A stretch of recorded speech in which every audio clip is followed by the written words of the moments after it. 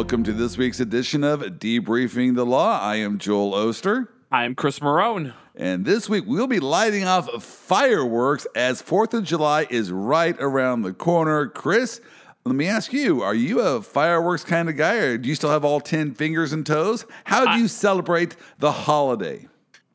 So 4th of July is huge in Arizona, as you probably would have guessed. A few years back, we started doing a neighborhood block party with all of our neighbors to try to get to know them. And they put on quite the impressive fireworks display in our street of both legal and less than legal fireworks.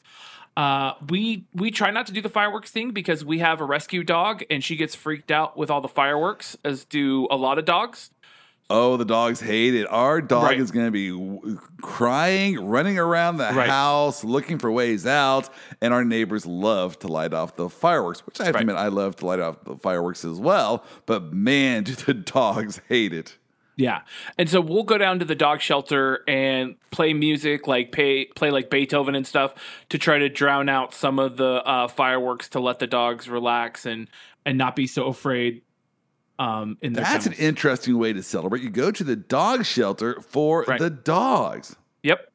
Well, bring some hot dogs. I think they would enjoy that. And chicken nuggets. Chicken nuggets. Oh, yeah. My dog is a chicken monster. I have no idea. My dog's a superpower. Whenever I will reach into the fridge, Chris, I kid you not, I will pull out cold chicken in a container. I look down, boom, there's Carmel. He knows it. Oh, yeah. He has an extra sense on him. And when chicken is 100%. Left the fridge, his antenna has been alerted, and he is there waiting for his treat. It's amazing. But this actually is, I believe, the hot dog eating contest time. Yes, do you ever watch that? I do. It used to be a guy, and I can't think of his name right now, from San Jose, California, that held the record for eating Nathan's hot dogs. And I can't remember his name for the life of me now. They wet them down and shove them in their mouth so fast. You know what? No, you got to have pickle. You got to have relish on it. You got some mustard. But hey, I admire them. I cannot do that. I am over the age of 50 now. Well, more on that later. But I'm already to that age where my metabolism has decided to just shut down. And so I got to watch what I eat. We have a family reunion coming up. And so we are getting ready for what I call the Buttermore Open. So that's how we're going to be celebrating our 4th of July. How are you going to be? So you're going to be staying there in town.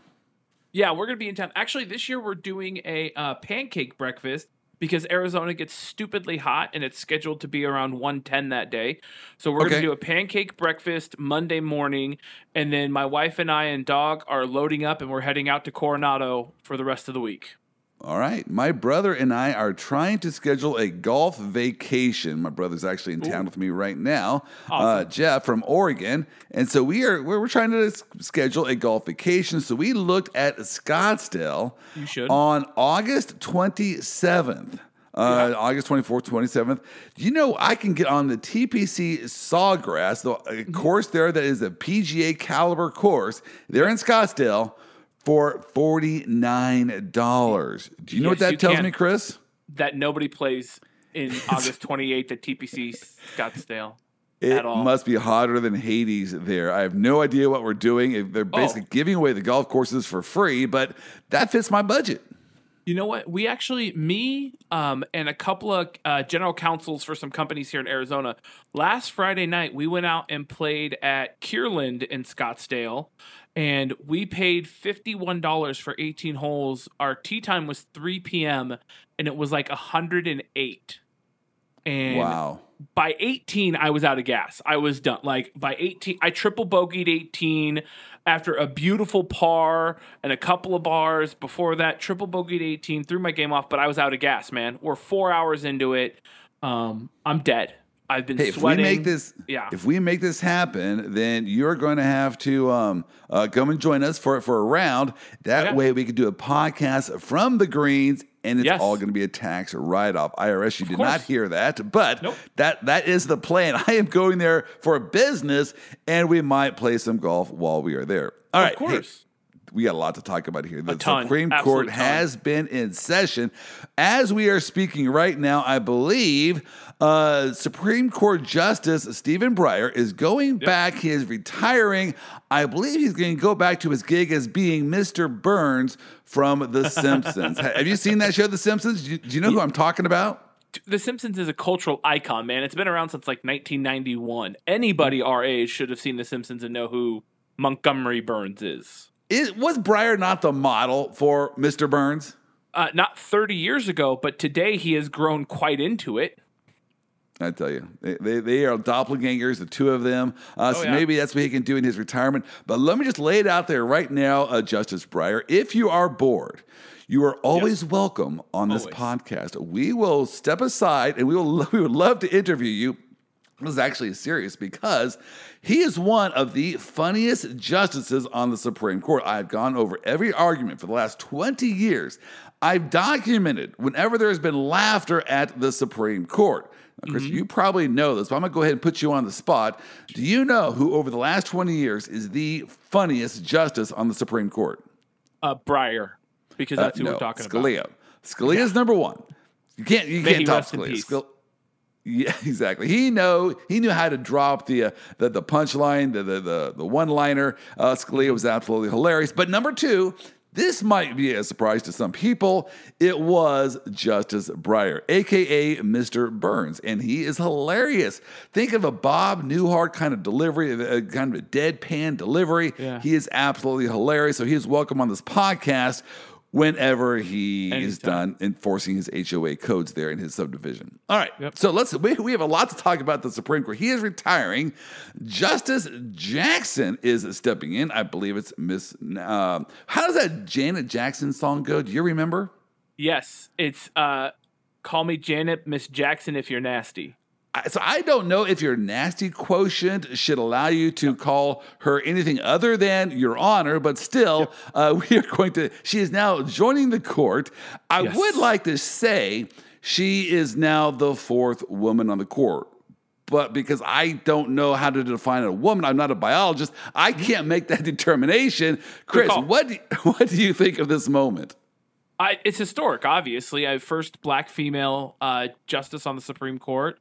I think that she brings a lot of interesting perspective. I think that she's going to be a good justice. I think she obviously has the pedigree to do so and hard work. And she's the story of America. I think that, growing up the way that she did and coming from, lower socioeconomic class, poverty, moving her way up into the place where she's at now, I think it's amazing. I look forward to reading some of her opinions, and I'm pretty sure she's going to be in the dissent for a very long time.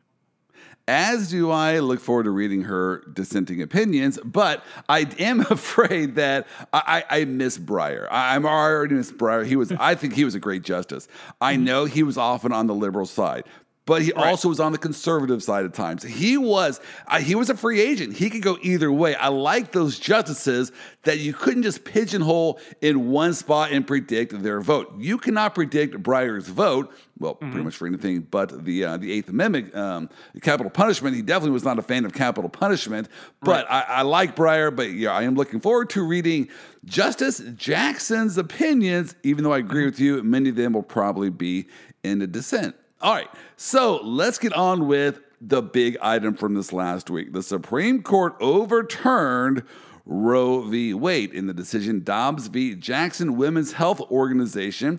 The court dealt with this 2018 Mississippi law that banned virtually all abortions after the 15th week of pregnancy. That was the law at play.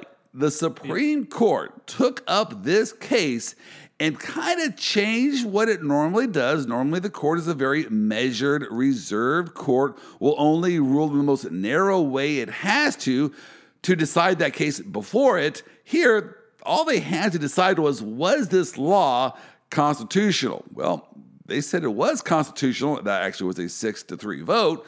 But then 5 of the justices went further and said, by the way, Roe v. Wade egregiously and wrongly decided. It is now time to overturn Roe v. Wade and put that issue of whether or not abortion should be regulated back to the states. Now, Chris, I have a bazillion thoughts on this matter. Let me just start with this first question.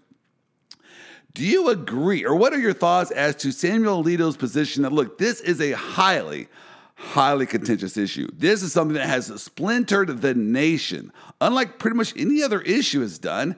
And why should we be removing this issue from public debate? We should not be doing it. Let's let the states decide this issue. What is your thoughts on that? What are your thoughts? I want to preface this with Joel and I have been friends for years, and there are a few things we disagree with, and this is going to be one of them, because I think Samuel Alito missed the entire point of all of this. I think that this should not be an issue for the states because the states are undecided about it, and it affects a broad section of the populace. This isn't a state-by-state issue. This is one of the few federal issues that need to be dealt with, and it's the right to privacy is what the basis is, and it's the right of bodily autonomy. If we start removing people's bodily autonomy, none of the other rights matter. And I fully believe that Scalia has been playing the long game because he published papers long before he was a Supreme Court justice. Alito is playing the long game because he's been wanting to overturn Roe v. Wade since he was in law school. And so and good on him. He waited out his time. He picked the right opportunity, got the right case at the right time with the right justices, and was able to execute on his agenda. I also think that during his confirmation hearings, he said that Roe was established precedent and that it would not be overturned. So the legitimacy of him coming in now and overturning Roe in a case that didn't even ask to overturn Roe, it asked to just change the limitations of when abortion should be legal down to 15 weeks from the original 30 weeks. But Samuel just went ahead and just dumped it all. And so there's a lot of issues. But let's go to the preface issue, which I think is the predicate issue for this debate. I know a lot of people like to skip right by this issue.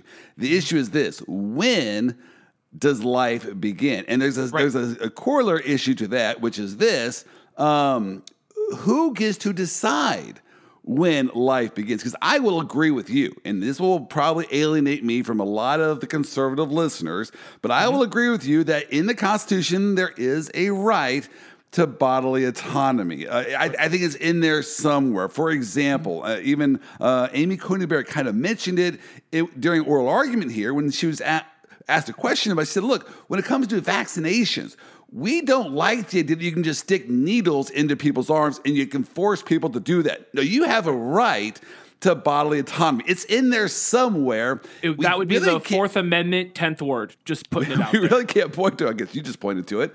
But still, we can't disagree with that. When it comes to, you can't take a needle and shove it down my veins. I have some kind of right to say, no, don't do that. So I will agree with that aspect of it. But there is another part of this equation that people like to sidestep, and that is this. We're talking about life. When does life begin, and who gets to make that decision? So here's what Samuel Alito said. Samuel Alito said that he said that this is going to set off a seismic shift in reproductive rights across the United States. It will allow states to ban abortion, and experts expect that about half of the states will do so. If half of the states are now going to restrict or regulate abortion, does that not mean that this is a case that maybe 9 justices shouldn't be deciding? In other words, when life begins. Mm-hmm. When life begins. So I know we want to jump to, the right to bodily autonomy. I get that, and I agree with that. But the other half is, when does life begin? Why do we have to shut off debate on that issue? Because if we open up debate on that issue, real change has to come about. Real, actual you have me on board so far. I'm not going to disagree with you. Because if California says life begins at first breath, right? And Arizona says life begins at fertilization, and you have a mother in California and a father in Arizona, how do you decide family law issues of support, insurance, right? How do you debate this? Well, California says it's first breath. So the father isn't on the hook for insurance, child support, Social Security, or any sort of programs until the child is actually out of the womb. Whereas Arizona says, no. it's at fertilization. So you start paying retroactively because you find out you're pregnant at about 8 weeks, best of my knowledge. I haven't found out if I'm pregnant yet, so I don't know these things. But you find out you're pregnant at 8 weeks. Now, retroactively, you owe 8 weeks back of insurance support and all that jazz. That's going to do a revolutionize of the healthcare industry, of taxation, of forum shopping, the whole 9 yards. And I agree. And so if the issue is when life begins is if it's so paramount, so important, and yeah, that might create a lot of disagreement between the states. I don't know why 9 Supreme Court justices who are not elected and really can't be voted out of office, they get to decide that issue on when life begins. I don't see anywhere in the Constitution or in anywhere else where they should have the right to make that determination. If South Dakota, if California wants to say, no, look, we are the state. We believe life begins at whatever date and time. That's when life begins. I don't know why 9 Supreme Court justices who have never stepped foot in South Dakota gets to say, no, you're wrong. You cannot protect life at a certain stage. I don't see under the Constitution where they have that right. And so that is the issue that I think is missed in this debate. And what happens when you get completely radical laws that say life doesn't technically begin until the age of adulthood? You're technically not alive until 18 years old. That's when you can go join the military. That's when you can start entering contracts. That's when you can start. I mean, not that that's obviously an extreme argument, but at this point, if you leave it up to I've states, heard crazy. Right. I've even heard one was, I believe, a New Jersey Princeton scholar, Mr. Singer, said that life doesn't actually begin until the baby is about 6 months old. And so abortion should be legal up to 6 months. Of course, that's outlandish. No one would agree with that. So that's murder. Okay, if that is murder, we all can agree that killing an 18-year-old is murder and that killing a 6-month-old baby is murder. Why don't we have the same equal thought that, well, wait a second, if it's in the womb for 6 months, also that is murder? Why can't that be a response from people? So why is it that 9 unelected justices get to decide when life begins? So that's the issue I would like to focus on, and of course the public is ignoring it. I don't understand why the states cannot decide that issue. Well, and the states don't decide that issue. Because if you look at all the trigger laws that are coming out right now, whether it's Oklahoma or Louisiana or Utah or even here in Arizona, they don't determine when life begins. The abortion laws are just straight outlawing the termination of a pregnancy. It doesn't say because life begins at fertilization or life begins at 6 weeks. It just says women are not allowed to have abortions. And so the states aren't even tackling when life begins, because that's a whole different war chest they have to. Because, again, if you determine that life begins at 8 weeks, or what some would consider a heartbeat or cells vibrating, then you have a whole different legal protections, because the right to the people to be secure in their persons, houses, papers, and effects is the Fourth Amendment. So now you have to attribute Fourth Amendment constitutional rights to something that is vibrating cells at 8 weeks, or the flip side is an actual person at 8 weeks. And let me take it one step further, because now I am going to step on the toes of the people who might be of following me. I'm not sure, but I do believe the states have the right to decide when life begins. I think that is part of what the state does, and I do believe there is a right to privacy in the Constitution as well. How do you merge those two? Well, I don't think 9 justices have the final say on that. But that being said, when you get to, let's see, Chris, I lost my train of thought as I was talking about this. I forgot where I was going. Maybe it'll come back to me at some later time. Oh, I know where I was going now. When it comes to other areas of the law, we also need to be equal in our application of the law. For example, tax deductions. Why is it that when you have a fetus in your body and it's a life and you view it as a life, why is that fetus not entitled to a tax exemption on the tax? Why are we not treating it as a life? I don't understand that. And there are a lot of... Go on. That's the argument, right? If it was a life, it would receive the protections that life receives. Even as a child that is newly born, you may not have the right to bear arms. We get that. But you still have certain inalienable rights from the Constitution from the minute that you are deemed a life. And if the underlying issue is that states like whatever are determining that life is at the Mississippi law, life was at 15 weeks. That's when they determined life was. Essentially, that's what they're saying. Life is at 15 weeks. Everything else needs to kick in at 15 weeks too, because now you are a life and you have inalienable rights. And what they will say is they'll say, no, look, it's fetal life. No, I don't like it when you're trying to distinguish it. I believe it's a life. And I believe, and I will agree that it's a difficult issue. I will grant you that. As to when does life begin, some people say it's at conception, it's at implantation, it's somewhere along the way when a heartbeat First happens. breath. Yeah. I will agree that it is a difficult issue. That's why I say 9 Supreme Court justices don't get to have the final word on that. But I will agree it's a difficult issue as to when life begins. But whenever life begins, why are we saying we're not going to afford it? We're not really going to treat it like it's a life. I don't understand. I wish we were equal in all of our laws when it comes to this is an actual human life. Let's treat it. I actually got a call several years ago by a couple state legislators. I don't want to give you the state. And they said, Joel, how can we overturn Roe v. Wade? What is the strategy here? And this is what I told them. Here's how you do it. This is the secret. Start treating it as if it is a life. How about that? Go through all of your laws. How about our vernacular? Chris, I know I'm on a soapbox right now, but this is what we do. We say, we find out someone's pregnant. Oh, you're a mother to be. No, she's not. She is a mother right now. That is life inside of her. Take that out of your vernacular. She is a mother to be. Oh, you're a father to be. No. He's a father right now.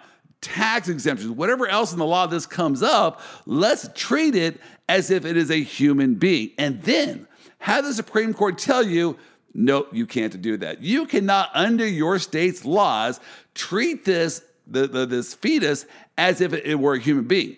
Why not? So I said, if you want to start paving the way to overturning Roe v. Wade, change your laws to actually treat the fetus as if it were a human being. They did not pass. They did not take my suggestions. And nonetheless, Roe v. Wade was overturned, so it shows you what I know. All right. Let's now go on to what is the next step here. And so there is some suggestion out there that Thomas, in his concurring opinion, said, hey, look, now that we have overturned Roe v. Wade, all of the other issues where the Supreme Court was wrong before are now in danger. Now, the majority was very emphatic. Except for one. He conveniently left out Loving v. Virginia. Interesting. Named all the other ones by name, but left out the one that affects him. Now, I will say that he's on an island here. None of the others went along. In fact, Kavanaugh was emphatic. Nope, this is a very narrow opinion. This only deals with abortion, nothing else. And I think that Thomas is quite out there by himself when it comes to trying to say we're going to look at the other areas. I know the dissent was making a big deal over, look, now that they've overturned Roe v. Wade, watch out, they're coming for your contraceptives. Yes. No, Chris, that's not going to happen. I know that's the talking point from the left. That's not going to happen. I respectfully disagree, Joel. I feel that this is, first off, the opinion of Justice Thomas. I don't know if this shows his cognitive decline or if he was just trying to give a Santa Claus wish list or whatever he was trying to do. He cited himself multiple times as being the authority on this issue, which in a lot of Supreme Court opinions that I've read over the last 20 years, I have never seen a Supreme Court justice refer back to themselves so often. Usually they point to other, even if they're the authority, they still point to other figures to back up their point rather than saying, I said this and I said this and I said this and I said this.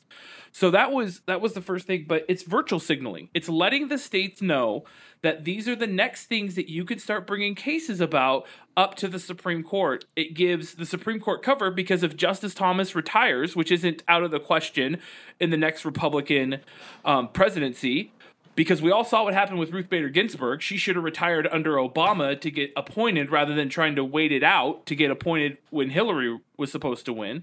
So it's not out of the ordinary for him to retire, but it's a wish list of conservative legislatures that are going to start going in now and passing laws that coincide with literally the dog whistle that this was. All right. I not only do I not think it would happen. I mean, I would be shocked if it happened. And here's why: they know it's never going to pass muster. They know they only have one vote. Thomas also is on record as saying he wants to do away with the incorporation doctrine. Yeah, we let's also argue for Marbury v. Madison to be overturned. Not going to happen, Thomas. He's the only one singing that song, and it would be a 1-8 decision at the Supreme Court. So I don't think people are going to waste their time with that.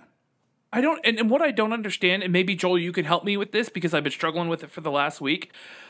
The idea that the original intent idea that Thomas argues, he would not be sitting on the Supreme Court if we followed the original intent of the Constitution.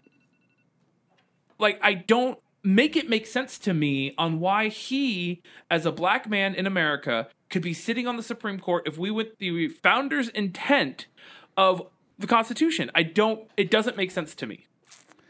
Now, when that's an interesting point. Though, whenever you deal with the original intent, you got to also deal with the original, the proper time frame. And so you're dealing with the 12th, 13th, 14th Amendments, that did away with slavery. Any badge of slavery would be unconstitutional. So you'd be looking at the intent at that point in time, not necessarily the founding fathers.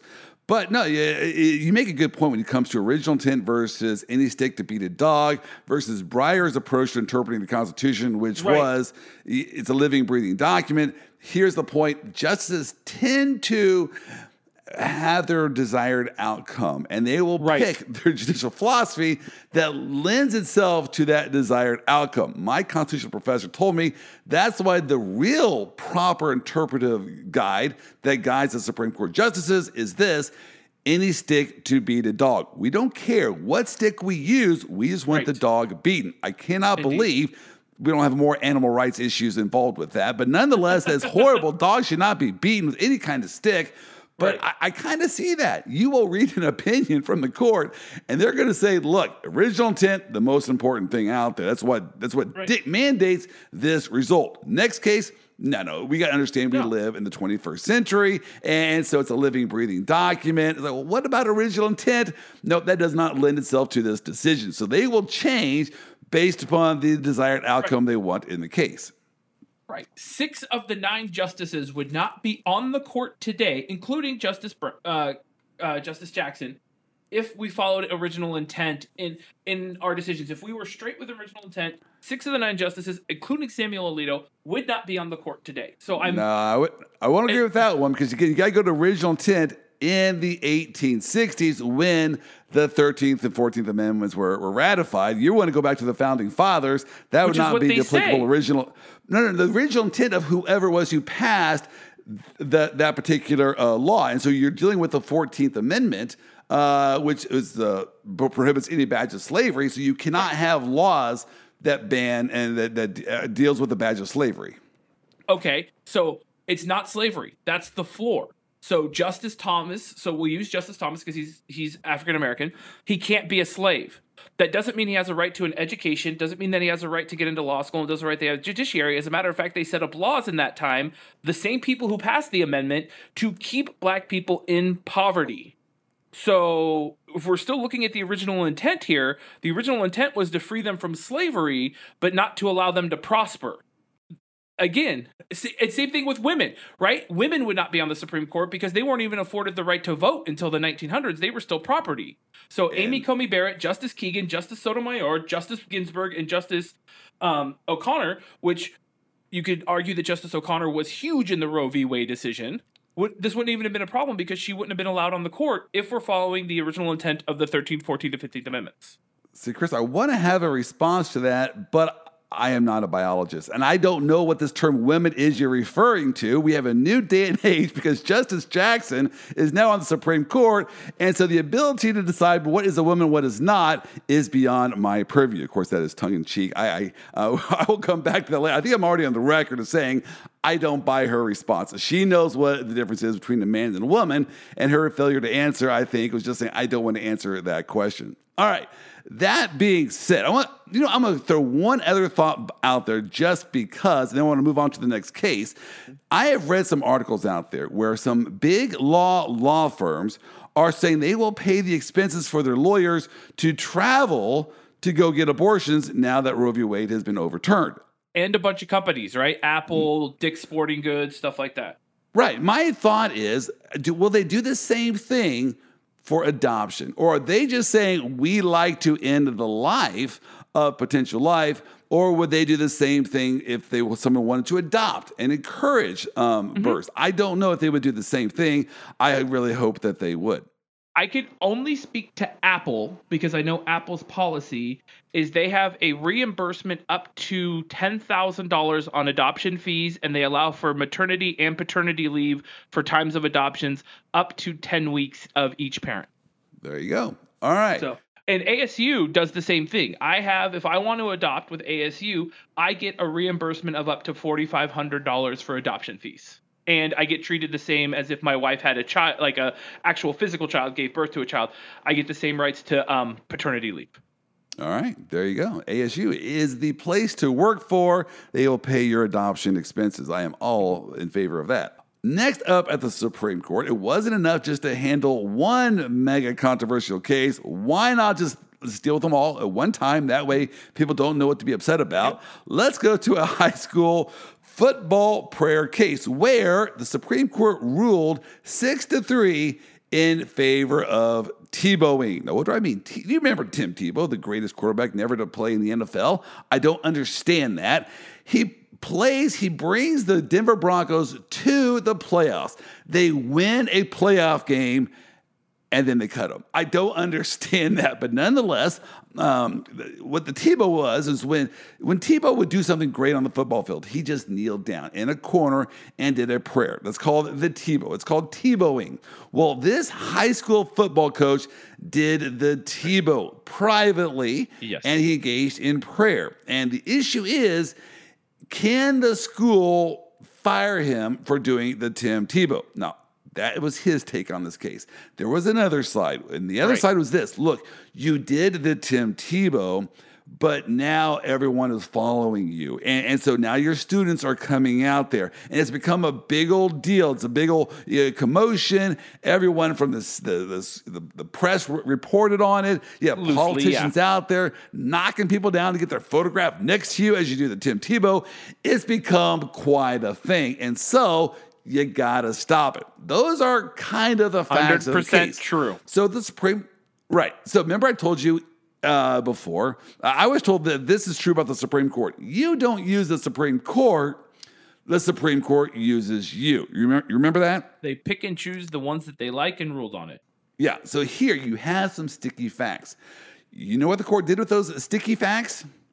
Yeah, these guys are Ivy League trained. They went to Harvard. They went to Yale. There are no KU law grads among them. The thought there is they can get around it, these sticky facts. And so they said, look, let's just deal with the Tebowing. And so let's focus on the Tebowing, and we will be able to explain away all of the messy facts. And so when it comes to doing the Tebow, the court said, that's okay. You cannot be fired for doing the Tebow privately by yourself. It's not a part of your job. It's not an establishment clause issue where your state employer is saying you must do the Tebow. That's not the issue. This is during a time when all the coaches were allowed to engage in free speech activities. You just won the game or lost the game. Everyone's talking and hugging and kissing and things like that. And so this is during a free speech time. There's no public official duties going on. And so, yeah, you can do the Tebow. You cannot be fired for engaging in religious expression. So, Chris, what are your thoughts on the high school football prayer case? I love how the Supreme Court ignores all other ancillary facts and focuses on the one time that he did it when no one was around. Because that's what the school and the school district screwed up and fired him for. And this is the case that everybody was searching for. Because the Supreme Court looked and said, you're right. He can't make a spectacle of it. They looked at it and they're like, the school district was fine when he was making a spectacle of it.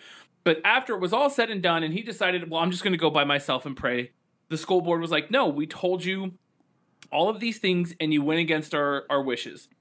And That's what the Supreme Court focused on, not the fact that the guy made it a circus beforehand and then decided to go, oh, I know I made it a circus before, but I'm not going to make it a circus now, so I'm still going to go do it. And they're like, yeah, that's fine. That's fine. Let's ignore all the instigated stuff all the way around it.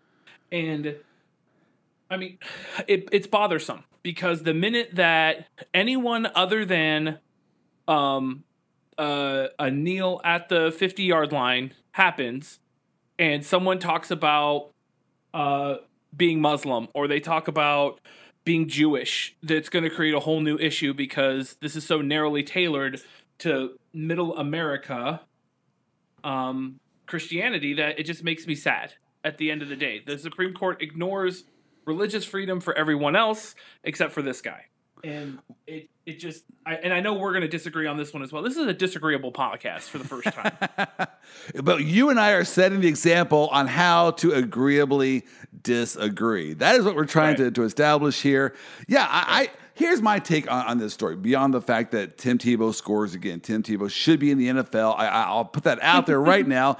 Do you remember the curse of the Bambino? The Boston Red Sox traded Babe Ruth to the Yankees, and they never won another World Series again for maybe 100 years. $15 and a goat or something. Exactly. And so that's called the curse of the Bambino. There should be the curse here of the Tim Tebow because they then cut Tim Tebow. Why did they cut Tim Tebow? Well, they signed Peyton Manning. Okay, I get that. Peyton Manning is going to be the starting quarterback. No one doubts that. Hey, Broncos, this is a perfect scenario. Now you have Tim Tebow learning from the feet of the greatest quarterback of all time until Patrick Mahomes came along. So that was a perfect scenario. Why did you have to cut Tim Tebow? You could have let him be the understudy. No one would have been clamoring for Tim Tebow to start when you had Peyton Manning on the team. This is a perfect situation for him to learn from the greatest, and they decided to cut him. So it's the curse of Tim Tebow is upon the Denver Broncos. I have no idea where I was going, but okay, Tim Tebow for the win in this case. I want you to hold that energy for this upcoming season now that the Broncos have Russell Wilson. Let's see that theory in action. Oh, they will. Russell Wilson, they will not win the title while Russell Wilson is their quarterback. Why? Well, number one, curse of the Tim Tebow. Secondly, curse of the Tebow. The Chiefs are in the same division. Patrick Mahomes is still the greatest quarterback ever. Sorry, Broncos. I see what you're doing, but it's not going to work. Patrick Mahomes is still the greatest, and we apparently have the greatest coach. We're going to touch on that in just a bit. All right, back to my story of this Supreme Court case. Here's what I think is a takeaway. The court is very concerned with this concept called the heckler's veto. You need to be careful of the commotion caused by your speech. Here's what I mean. Let's say you engage in protected speech, like in here. He's kneeling down. He's doing the Tim Tebow. That's fine.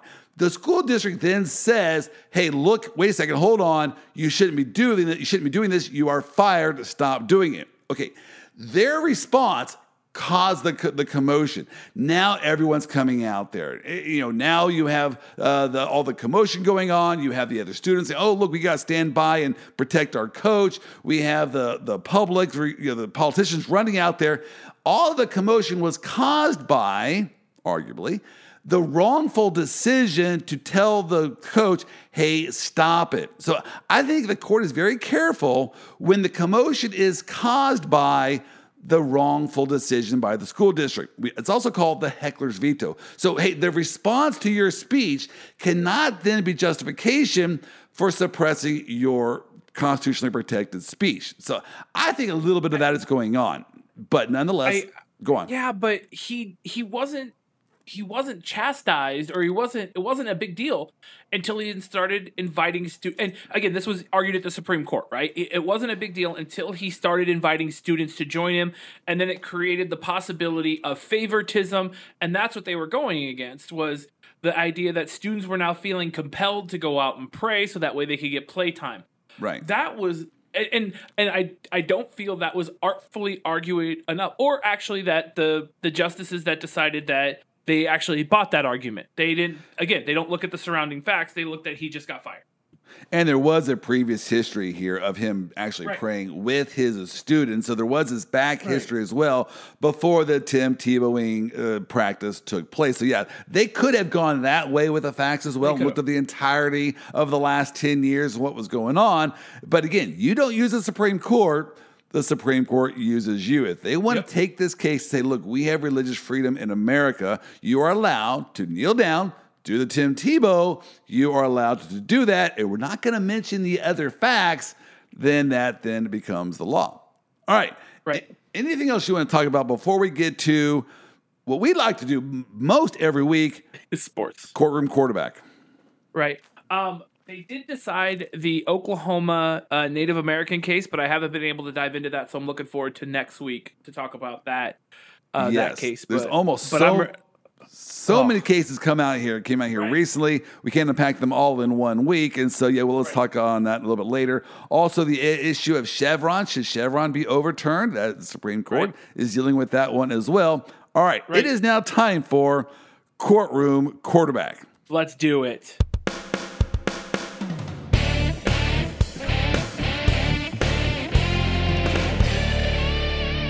All right, Chris, let's do it now.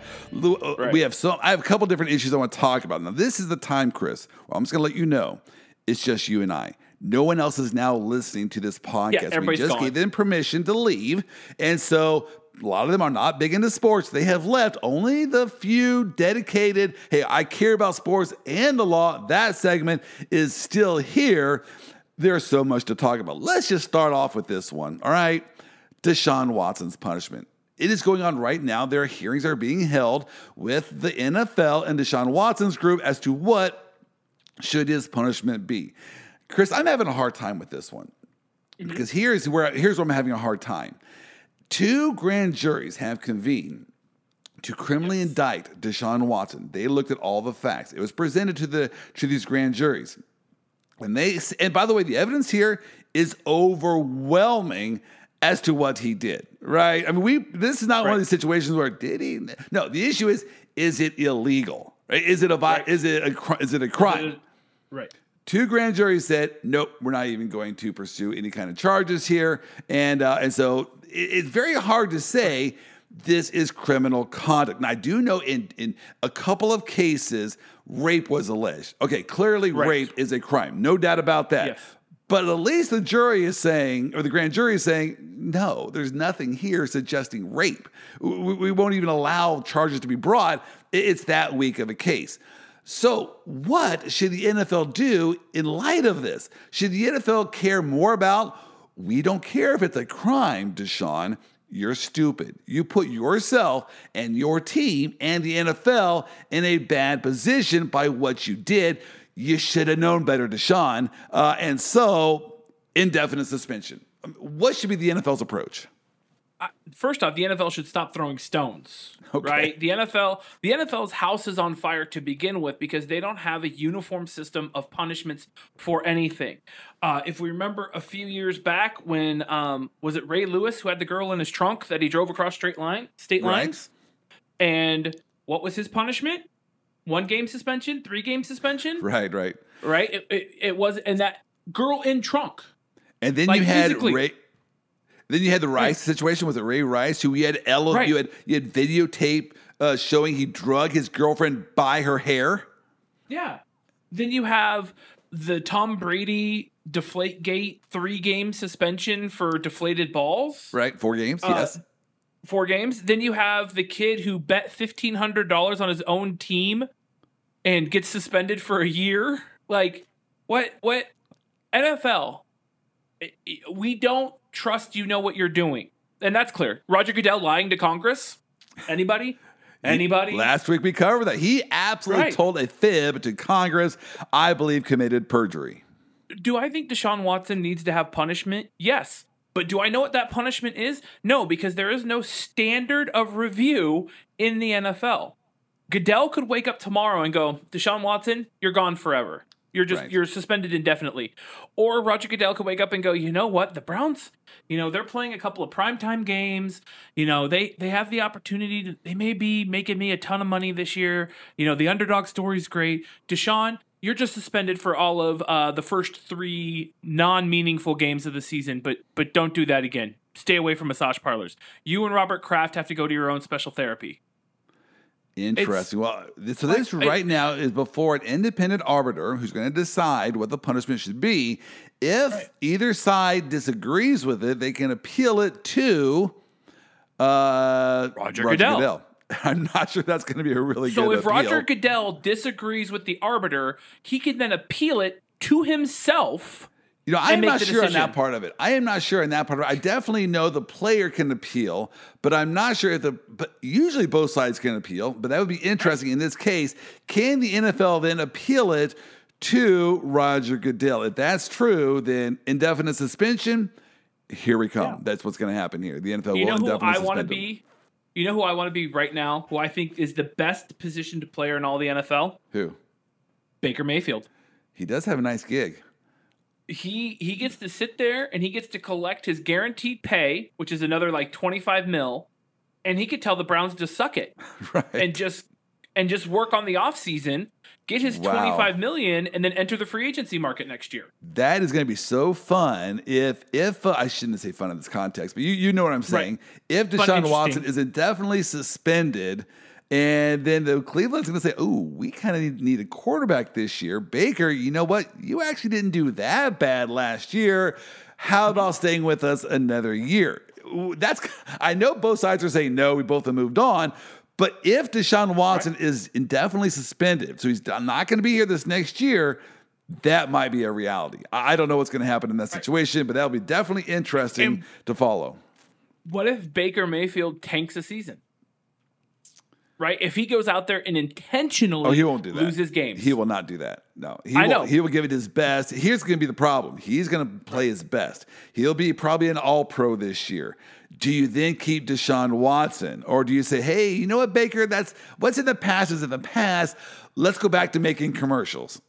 Right. Baker's he's gonna come out and he's gonna have a Tom Brady-esque year, and he's gonna have a Patrick Mahomes level of competition, and then he's going to be like, see ya, I'm leaving you for the Jets. Yes. If Baker Mayfield tanked this year, he's done in the NFL. That's why I don't think he would do that. Yeah. He knows his future's on the line. He will get another shot. Yeah. But if you're tanking and it's clear to other teams you're tanking, you're done. And so I don't think he would do that. All right.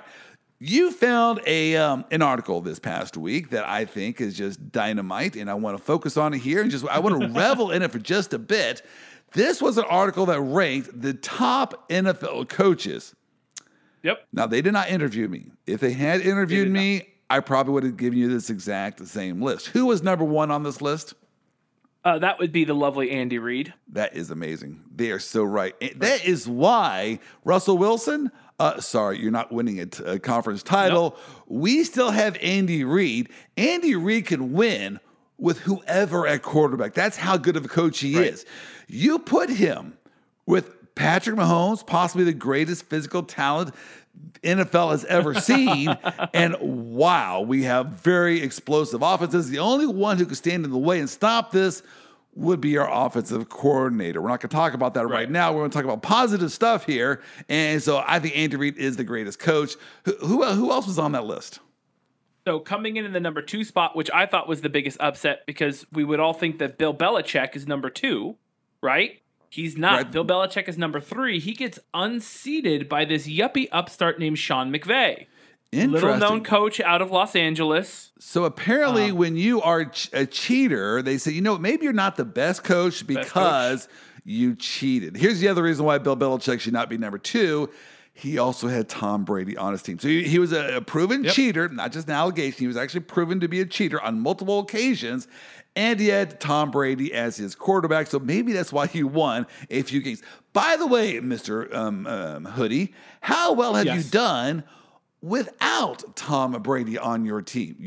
That was the discussion. That's the discussion, right? They go, well, he still made it to the playoffs without Tom Brady. You did. You made it to the first round. Tom Brady won a Super Bowl. He left, picked up a nothing team out of Florida, and took them to the bowl at their home stadium in his first year. So, Belichick, you need Tom Brady. You need him there. Bill Belichick has yet to prove himself as a great coach. Yeah, he's a good coach. Okay, I mean, he was decent there in Cleveland, though he benched Bernie Kosar. I'm not sure I understood that decision. It is what it is. And then he went to New England, immediately got Tom Brady as his quarterback, so the history books wrote that chapter.